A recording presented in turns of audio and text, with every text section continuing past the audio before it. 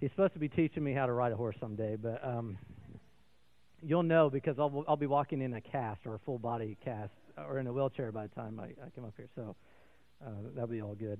I'd like to take the time to pray right now before we start the message. And we know that that's dominated the news this week has been the situation in Haiti. And just the devastation has just been incredible.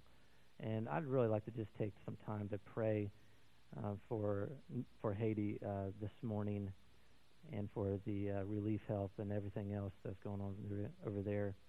And just really take some time to pray for them. I'd also like to pray find out Mike Gilbert's father is in the hospital right now and really struggling. He texted me this morning. Really like to pray for Mike Gilbert's dad as well. So we want to lift him up in prayer. And what is Mike's father's name? Peter? Okay. We're going to pray for Peter this morning. Okay. So if you would, bow your heads with me and close your eyes, and let's go before the Lord. Father God, we thank you for this wonderful Sunday that you've given us to worship you, Lord. We worship you every day, Lord, but just be able to come back together as the body of Christ to pray, Father, that we would use this time and not waste it. And I know your presence is already here, Lord. We can sense you, and we praise you, Father, for that. And we know that you're a sovereign God, and that you know about all these situations, Lord. We pray right now specifically for Mike Gilbert's father, Peter, and we pray for him, Lord, that in his current situation that he is in right now at the hospital, Father, we pray for your healing upon his life, Father. You are the God that can heal, Lord, and we pray for your complete healing upon Peter's body. We pray that he would be able to recover from this and to be healthy once again, Lord. We pray for Mike as he's out there right now, Lord, that you would give him peace over this situation, and to know that you are in control and that you have his father in your hands, Lord. So I pray, Father, that you would really intervene in this situation and pray for. We just pray, Lord, by faith, knowing that you can heal Mike's dad, and we pray for that right now, Lord. And we also pray for the tragedy that has been going on in a place far, far away from us, Lord, in Haiti. And we just pray, Father, that we know that thousands upon thousands of people have perished. And I just pray, Father God, for those families that are being affected by this tragedy, Father. And I just pray, Father, that you would just help them to have some sense of peace and security during this time. We can't even imagine what it would be like to go through something like that. Father, I just pray that they would get the help that they need and that they would get it quickly. We know that the United States and other nations are jumping in and helping support and send aid to these people at this time. I pray, Father, that the process would go smoother and that they would be able to get the help that they need immediately, Lord. I pray for the people that are tense and on edge there right now, that are waiting for the help to arrive, Lord, that you would just help calm their spirits down, Lord, that they may know that help is on the way and that it is coming, Lord. But most of all, may these people, Lord, turn to you and know that even amidst this mess that they are in right now, Lord, that they can still find their hope in you. And I pray, Father, that more and more people would turn to you during this time than ever. And we thank you, Father, for what you're doing right now, Lord, in Haiti, from what has happened in this tragedy. So we just pray for the families and the people involved, Lord, that you would give them peace and wisdom in these days to come. Thank you, Lord Jesus. And be with us today, Lord. May our hearts and our minds be open. May we be able to receive this message and not only hear the word of God by faith, but also to put it into action. We love you, Jesus. It's in your precious name we pray. Amen.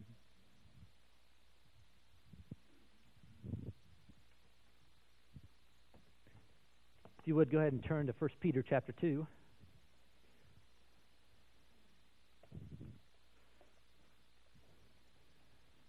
First Peter chapter 2.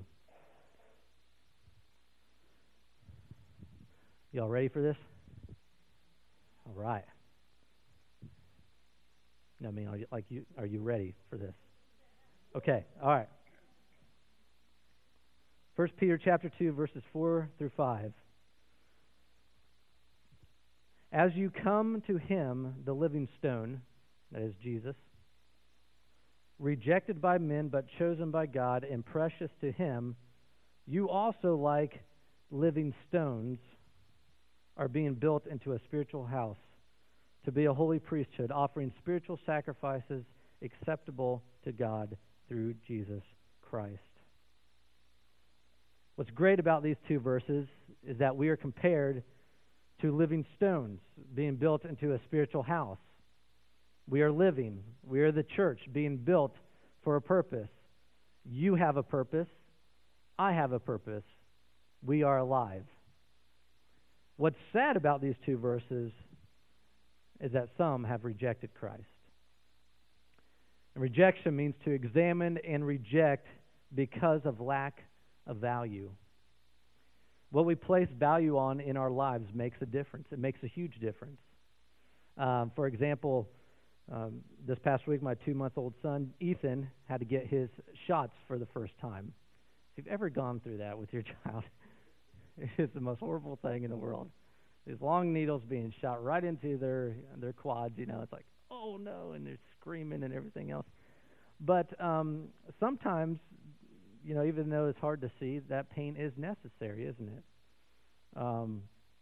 And it's necessary because I value the doctors, I value the medicine. I believe that's part of God's healing, and part of that healing process there. But it's kind of funny because the doctor came in before they were about to inject Ethan with this medicine, and he was like, "Okay, do you have any questions about these 3 different shots?" And to be honest, I didn't even know what he was getting shots for. Usually Candace knows that stuff. But I was the one to take Ethan that day. So I was like, he was like, so here's the 3 shots. And he names these 3 long names I can't even pronounce. And I just look at him and say, sounds good. And so, but the reason that, I placed value on the doctor, I trusted that the medicine was going to help keep Ethan healthy and safe. And just like the medicine is applied to a baby, we want to live healthy lives physically and spiritually as well. But how do we know if we are spiritually alive and healthy? How do we gauge being on fire for God? Right? We use that term a lot. Being on fire for God. How do we gauge that? Okay. Well, I wonder if it's anything like Brother Franklin during the service. Do you guys know who Brother Franklin is? Of course you don't. Brother Franklin, this is actually in a worship service. I'm going to show you this clip here in a second. It's actually in a worship service. This is his worship this is just during offering time. All right? This is just during offering time. Check this out.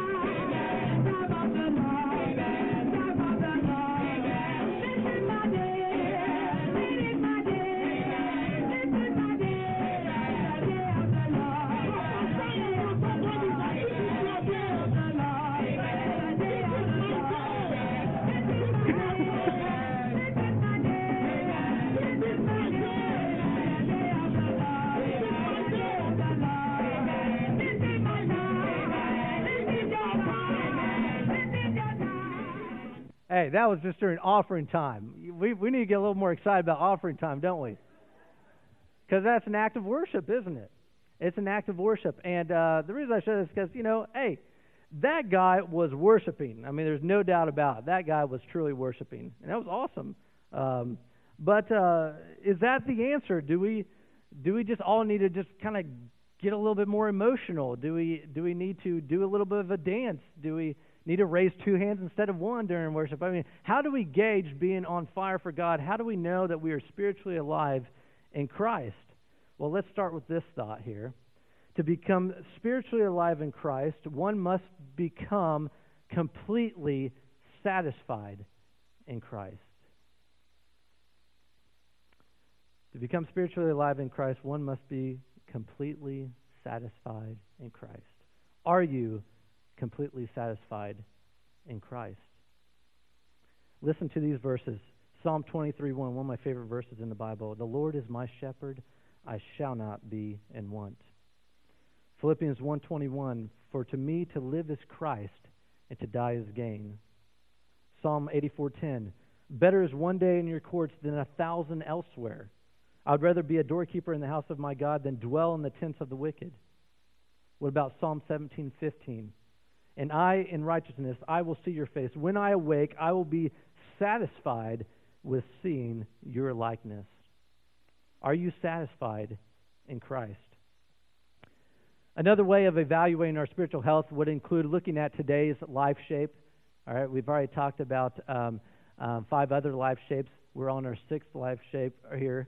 We've already talked about, our 5 life shapes. This is our 6th life shape, and then next week will be our 7th and final one. But this one today is the heptagon, practicing the principles of a vital life. And on this 7-sided shape, we're going to look at what's included in the life of someone who is alive in Christ. You remember what you learned in school around the middle school age era? You remember that? Can you think back that far? Or for some of you, you may be already there, or you may just a couple of years off. What did you learn in middle school besides the drama of relationships? There's something else you learned there, and it came from biology class. You had to learn the 7 basic signs of a biological organism and how it is alive. It's the 7 characteristics of life. You remember there was an acronym that your teacher gave you. Some of them are different, but do you remember that acronym that you can remember by? Mrs. Grin. Does anyone know Mrs. Grin? Oh, wow. Guys, this is not looking good here. You went to school, right? I take it you guys went to school? Maybe they didn't have Mrs. Maybe that was an Indiana thing. Maybe Mrs. Grin is back in Indiana. Boy, this totally did not go the way I was expecting it. Anyway, Mrs. Grin, well, let me name each thing here that we know that is a sign of life for an organism, okay? And maybe it'll come back to you, hopefully. You got movement, all right, respiration, sensitivity, growth, reproduction, excretion. And you're like, how in the world is that going to, I'll get to that, don't worry. And nutrition. All right? Mrs. Grin. Did it come back to anybody? Still no? No? Okay. All right, great. Well, let's start with it anyway. Huh? How about it? But it will help you anyway, this acronym, Mrs. Grin, to remember the heptagon, okay? Practicing the principles of a vital life. This is going to be like an evaluation tool for yourself and as a church, how we're doing, okay? And so let's look at this first one here, and that is movement, all right? Movement. How well are we moving for the kingdom of God? Back in Exodus chapter 14, remember that the Israelites were being were leaving, being led by Moses to get out of the situation that they were in, and leaving the oppressed life from the Egyptians, and so they're fleeing from them, and they're going to wherever God is calling them to go. And as they're going there, remember that they end up right at the edge of the Red Sea there. And as they're there, Moses says these words in verse 13 in Exodus chapter 14. And Moses answered the people, "Do not be afraid. Stand firm, and you will see the deliverance the Lord will bring you today. The Egyptians you see today you will never see again. The Lord will fight for you. You need only to be still." And that's an awesome couple verses right there, right? But here's God's response. I love this. The next verse, God responds, "Then the Lord said to Moses, Why are you crying out to me? Tell the Israelites to what? Move on. Move. All right? Don't stand there all day. You got to move. And he's like, I want you to raise your staff. The sea's going to be parted. You're going to walk through it. Then when they come through, I'm going to collapse it on. Move. All right? There is movement in the life of someone that is spiritually alive. How well are you moving for the kingdom of God? You remember even Jesus said to the disciples in Acts chapter 1, verse 8, but you will receive power from when the Holy Spirit comes on you, and you will be my witnesses in Jerusalem, all right? But not only there, and in all of Judea and Samaria and to the ends of the earth. There is movement. There is something happening, all right? It's almost like when I go to the gym and I get on the treadmill. And I know that if I'm on the treadmill and it has the certain things that you can show how fast you're going, if I put on there I'm going 2.2 miles per hour, that's not moving for me, right? I mean, I'm not going to achieve what I want to achieve physically, what I'm hoping to become or whatever physically, by just going 2.2 miles per hour. So if I go anywhere between 8.5 and 10, then I'm really booking. Then I'm really moving. I remember stepping off of a treadmill once, and the person next to me was like, wow, like, how'd you do that? I'm like, well, I just pushed that button, my legs just kind of went, it's just like, you're not moving very fast. Maybe you just need to punch it up a little bit more, challenge yourself. Move. Part of this movement is you are coming right now. That's part of the movement. You're here right now. You're listening to a message. You're worshiping Christ through song and things like that. We're going to worship through offering time and through relationships and things like that. But also, what happens when you leave this place? Are you still moving, or are you just kind of punching that treadmill like, I don't know, today's kind of, let me just go a little bit slower. There's a time for movement, and so movement is a sign, a vital sign that you are alive in Christ. The next one is respiration. All right, Genesis 2:7. I love this verse. The Lord God formed the man from the dust of the ground and breathed into his nostrils the breath of life, and the man became a living being. Breathing comes natural to us, doesn't it? I want you to just think for a second. Just think about your next breath. Oh, it's kind of weird, isn't it? It's like, wow, to actually think about I'm breathing my next breath. Some people actually have to do that, and if you do, believe me, you may be in trouble right now. But normally it comes naturally to us. We don't think about it. I mean, you don't sit around thinking all day, wow, I should remember to breathe at 2 o'clock or whatever. I mean, it comes naturally to us, and the same thing should be with our relationship with Christ. To inhale the presence of God, to breathe our relationship with Christ. Without breathing the presence of God, we slowly start to die. We have to think about breathing. That could be even tougher on our lives. I once knew a man who was hooked up to an oxygen tank, and he would actually smoke while he was hooked up to an oxygen tank. And I just was like, why are you doing that? You have an oxygen tank here for a reason because of your smoking, but now you're on it, you're still smoking. And what he wanted was the best of both worlds, didn't he? He wanted to breathe and be alive, but he also wanted to indulge into his harmful addiction. But guess what? One of them is going to get the best of him. Which one do you think it's going to be? Yeah. So, I mean, it's one of those things that as we continue to breathe the goodness of God, we can start to live out what Galatians 5:25 says. It says, since we live by the Spirit, let us keep in step with the Spirit. You don't think too often about your stepping as well, your walk and everything else. Well, maybe you do. I don't know. But normally it comes naturally to you as well. Breathing comes naturally to you. Respiration, that you're breathing in, or you're inhaling the presence of God. You're breathing Christ's presence in your life. The next one is sensitivity, all right? Living organisms respond to stimuli. Are we being sensitive enough to respond when the Holy Spirit is leading us? And Paul describes what happens when a certain group of people we're not responding. In Ephesians chapter 4, verse 19, it said, having lost all sensitivity, they have given themselves over to a sensuality as to an indulge in every kind of impurity with a continual lust for more. When your heart becomes hard and you are not sensitive to the Holy Spirit, that can be very dangerous. Because what happens is we start to operate out of the flesh instead of out of the Spirit.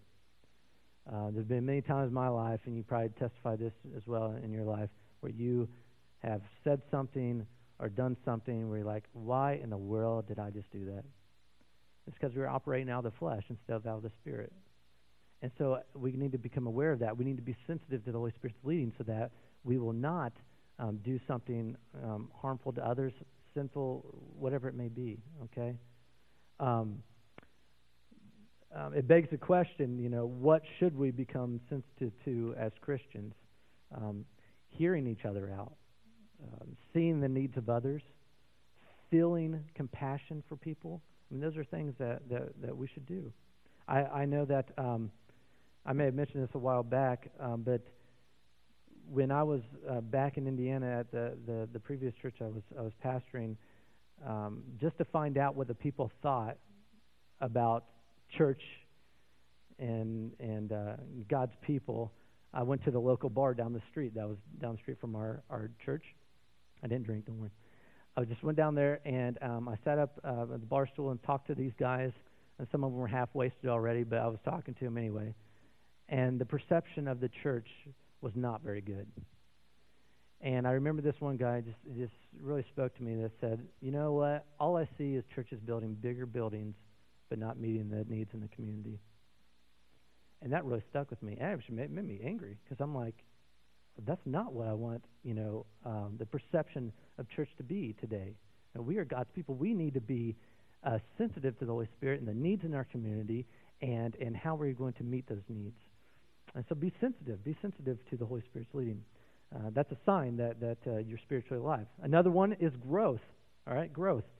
As you think back on 2009, the year of 2009, in what areas of your life did you grow?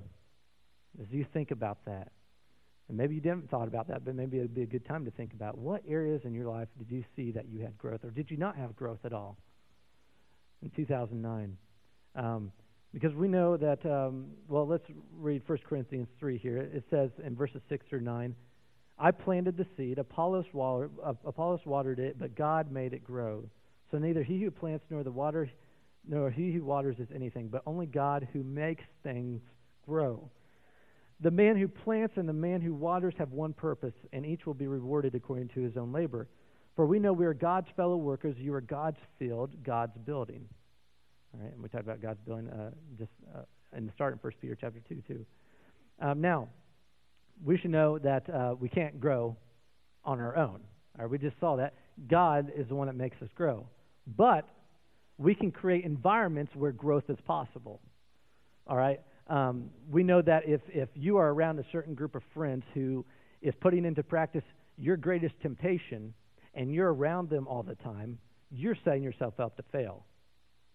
But if you create an environment where it's possible to grow, then that's the best thing for you in your life right now.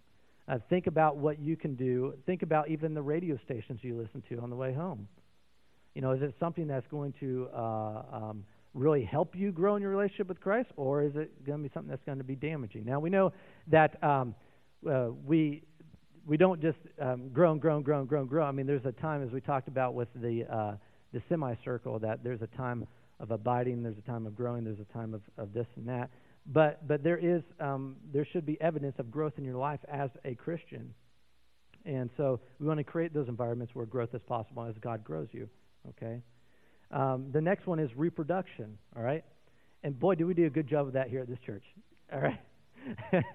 I don't know if anybody's pregnant anymore. Boy, it was like a stretch where we had like 5-6 people that are pregnant all at one time. Anyway, but that's not what I'm talking about here. I don't know why I said that. That really wasn't Holy Spirit led. Anyway, I'll go back to sensitivity, be sensitive to the Holy Spirit. Okay, reproduction. I've heard that it was said today's church is giving birth to the church of tomorrow, and that is so true. Are we investing in the next generation? Are we investing in people like Jeremy? think about this. Psalm 71:18. I love this verse. Listen to this. I don't know if you've ever heard this before, read it. It says, "Even when I am old and gray, do not forsake me, O God, till I declare your power to the next generation, your might to all who are to come." Are we investing in the next generation? As a church and individually in our lives, are we doing that? Because it's going to be critically important, because as we do this, we want to multiply ourselves as Christ followers. We want to create disciples. As Paul said, follow me as I follow the example of Christ. I mean, we want to continue to create more disciples. That's what Christ calls us to do.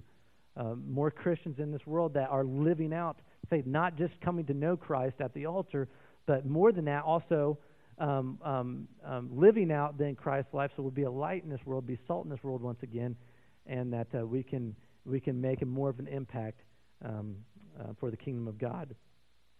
Now, let's get to the one that you were all wondering about. Okay, let's get to excretion here. All right, you're like, oh, that's disgusting. Okay, now our bodies physically and spiritually build up junk throughout the day. All right, and that is true. We need to empty our hearts of unhealthy sin through repentance, because we're not designed to carry the toxins in our body, are we? And we're not designed to carry them physically, and we're not designed to carry them spiritually as well. So we must get rid of them, as the Bible so clearly says. Hebrews 12:15 lets us know that no one misses the grace of God, and that no bitter root grows up to cause trouble and defile many. Ephesians 4:31, get rid of all bitterness, rage, and anger, brawling, and slander, along with every form of malice. James 1:21, therefore get rid of all moral filth and the evil that is so prevalent, and humbly accept the word planted in you, which can save you. 1 Peter 2:1, therefore rid yourselves of all malice and all deceit, hypocrisy, envy, and slander of every kind. Get rid of it. Kill it. Get it out of your life. All right?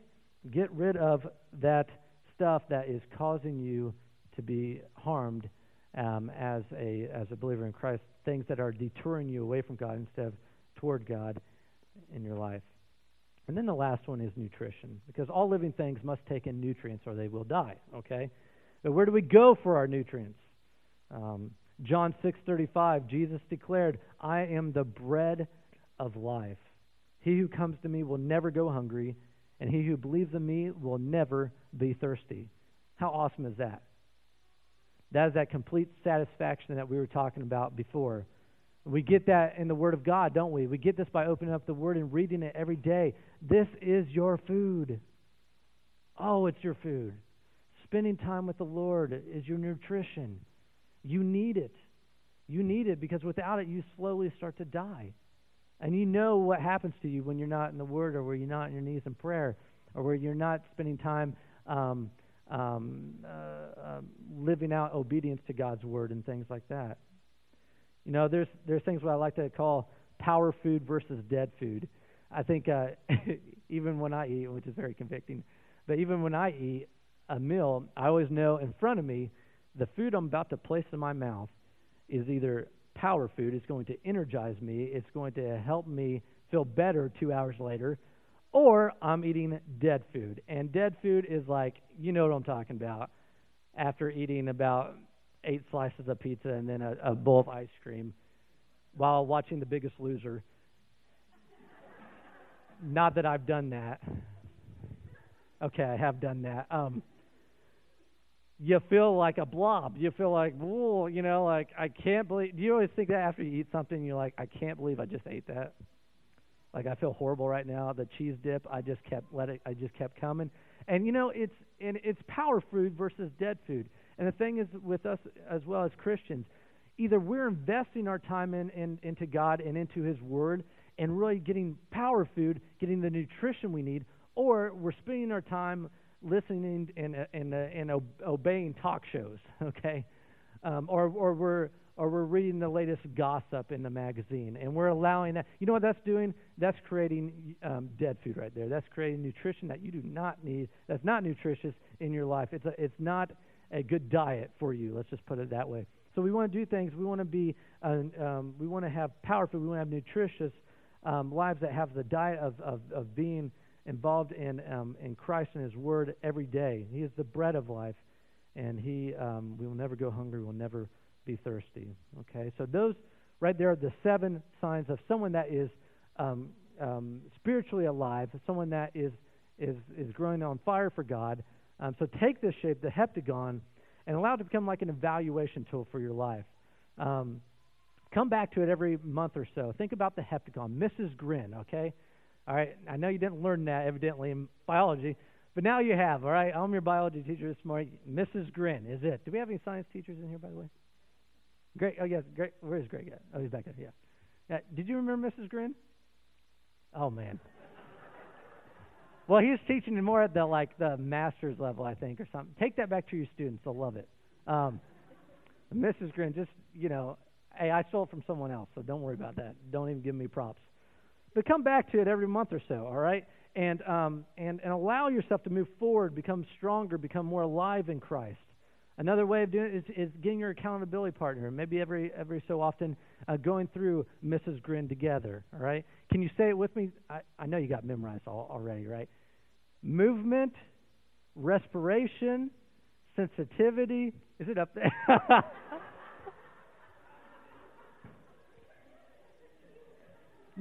You guys are making me proud for a moment, all right? Would you shut that off for just a second here? Would you shut that off for? Yeah, thank you. Now you got Mr. Balloon up there, okay? You guys are making me so proud. Let's try to get movement. Anyway, you guys. Respiration, sensitivity, growth, reproduction, excretion, nutrition. Very good. Give yourself a hand. That's false applause. To close this message, I wanted to share a letter with you. This is kind of personal because my mom works with missionaries through a denomination that they're all across the continent, and they actually have some missionaries in Haiti right now. And one of the missionary kids, a 16-year-old girl by the name of Jessica, sent a letter to my mom's organization there, and so my mom forwarded that email to me. I wanted to share it with you because of this girl's response to the devastation and kind of describing what's going on over there right now. I know you've heard a lot about Haiti this week, but this comes from a personal letter from somebody that's affected by this. 16-year-old girl named Jessica. Says, it started off as mostly a normal day. I left school with my mom, and we went to the store because my dad hadn't had the time to go that day. We took longer than usual shopping that day as we ran into a few friends and stopped to talk. We left the store and drove off, and my mind was filled with words to a poem that I was mentally composing and couldn't wait to write them down when I got home. A minute later, the world collapsed. You're supposed to know when natural disaster will strike by watching the animals. Their senses are sharper than ours, and they're supposed to be the ones that warn us. But I wasn't watching the animals at 4:57 p.m. on January 12th, 2010. I didn't see any dogs freaking out and barking and running. At first, I thought there was something wrong with the car. I felt that the tire had popped because we were swerving all over the road. A boy was running, and I thought it was curious how he had known to run before our tire had popped. Then I realized that all the cars were swerving and that we were still moving, even though we were stopped and the street had turned into maddening waves of concrete. Buildings were shaking and people were screaming and dust filled the air. It seemed to last forever, a good 20 seconds. It stopped for a few seconds and started again, and I remember crying out to God, asking Him to stop it. People were running up and down the road, crying and screaming and calling people on cell phones. People were covered in dust from buildings. Parents were carrying children. Schoolgirls were crying, and boys were reading their Bible out loud. All I could do was sit and cry with my mom, praying as we watched the chaos around us, still feeling aftershocks. After a long ride, we made it home. I ran upstairs because all I wanted to do was hug my dad and our cook, Claudette. Then we began to hear reports from the news and people on the road about damage that had been done. The National Palace was destroyed, the United Nations headquarters, 2 hospitals, multiple schools, the main cathedral as well as the smaller one. The grocery store we had left just minutes before the quake. Houses, homes, lives, all gone. I prayed, I cried, and I prayed. All the cell phones stopped working. There was no way to communicate with anyone. And after hours, I decided to go to bed. There was nothing else I could do. I kept a bag beside me in bed. It contained money, bottles of water, peanut butter, and medicine, just in case. Throughout the night, I was awakened by shaking and the clanging of a lock against the gate, and quickly run out of my room. Then I would go back to sleep, and the same thing would happen again. Towards 12:30 a.m., I stood with my mom and dad on our balcony, looking out into the dark night. I can hear them, I told my mom. You have to listen. Cries and prayers from thousands filled the night, saturating the air with pain. Lying in bed again, I talked to my God. Jesus, be with my friends and their families. Give them strength, protect them, and send your angels to surround them.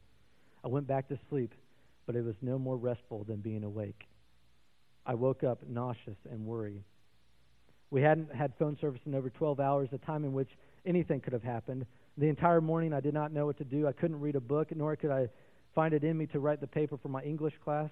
People were dying. My country was demolished.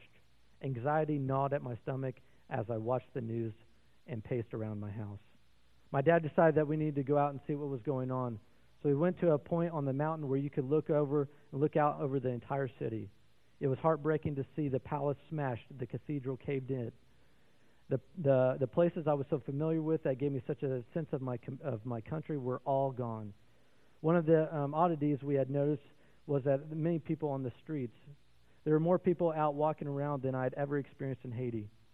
People were walking with luggage or dead bodies. People were sitting on the side of the street. People were crying. There were many fields and parks filled with people camped out, many from losing homes and many from fear of being inside their homes. Here I am. It is dark. I don't know what to do.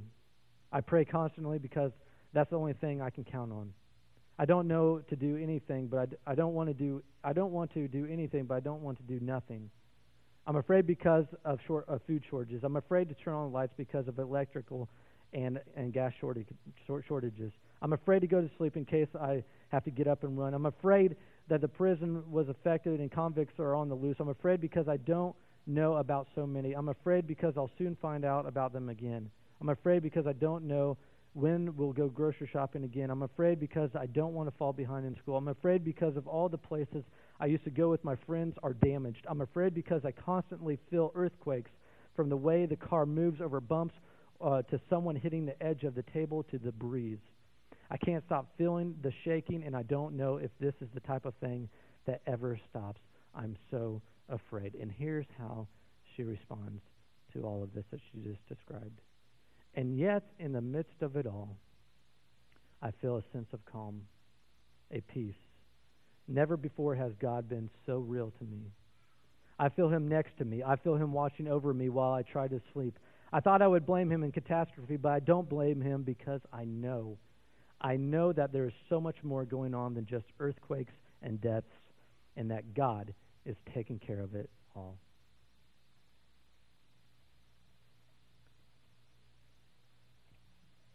Even though the world is constantly changing around us, we too, like Jessica, can still be completely satisfied in Christ, still be growing in Christ, and be alive in Christ more than ever in our lives.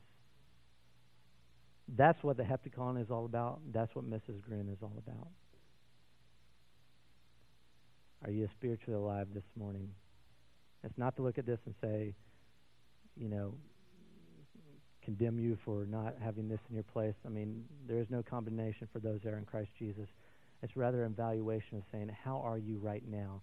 Take an honest look at your life in Christ.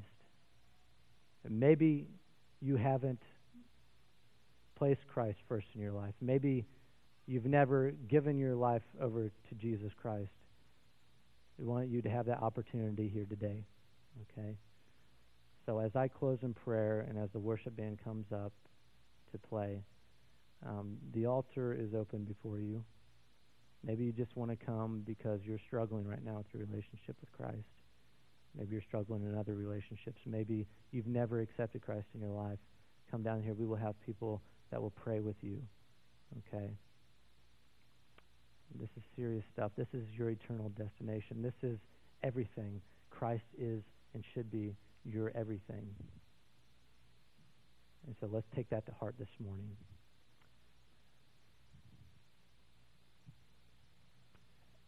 Let me close in prayer at this time.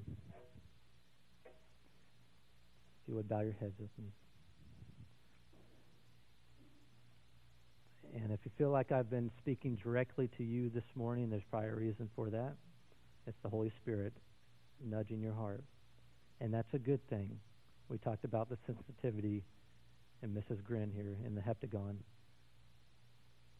But how you respond to that is going to make all the difference in the world. Will you respond to the Holy Spirit's leading, His nudging, His guidance? Father, we are so grateful for the life that you've given us, Lord. Through all its hardships and good times, you have always been there with us, Lord. You said you never leave us or forsake us. You are with us. And many times, Father, we ignore you, place you on the back burner, put you in the back seat of the car. Instead of being first place in in our lives, sometimes you become second, third, maybe even last.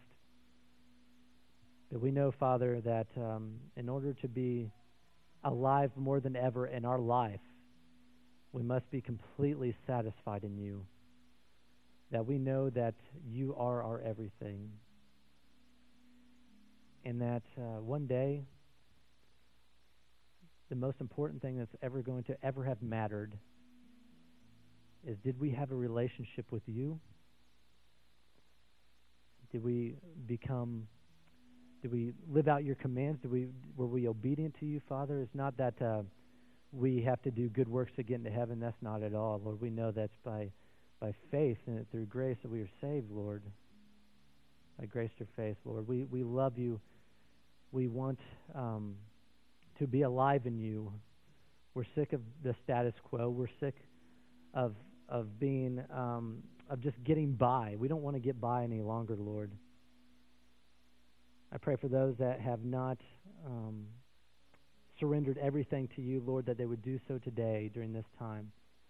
That they would come forward and just say, I need you, Jesus.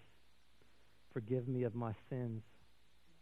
I'm ready to live for you. I don't know what this looks like, but I'm ready just to trust in you as my Lord and Savior. Save me from the gates of hell and help me, Lord, to live the life that you have designed for me. I pray for, Lord, everyone in this congregation today, that if they're sensing the Holy Spirit speak to them, that they would respond accordingly, that they would be obedient, that even though it may be tough, that they would still go through with what it is that you're calling them to do. You've given us life and life to the full, and we love you, Lord. We love you no matter what the circumstances in life bring our way, and we can't wait to be with you someday. We love you and praise you today, Jesus. It's in your name we pray. Amen.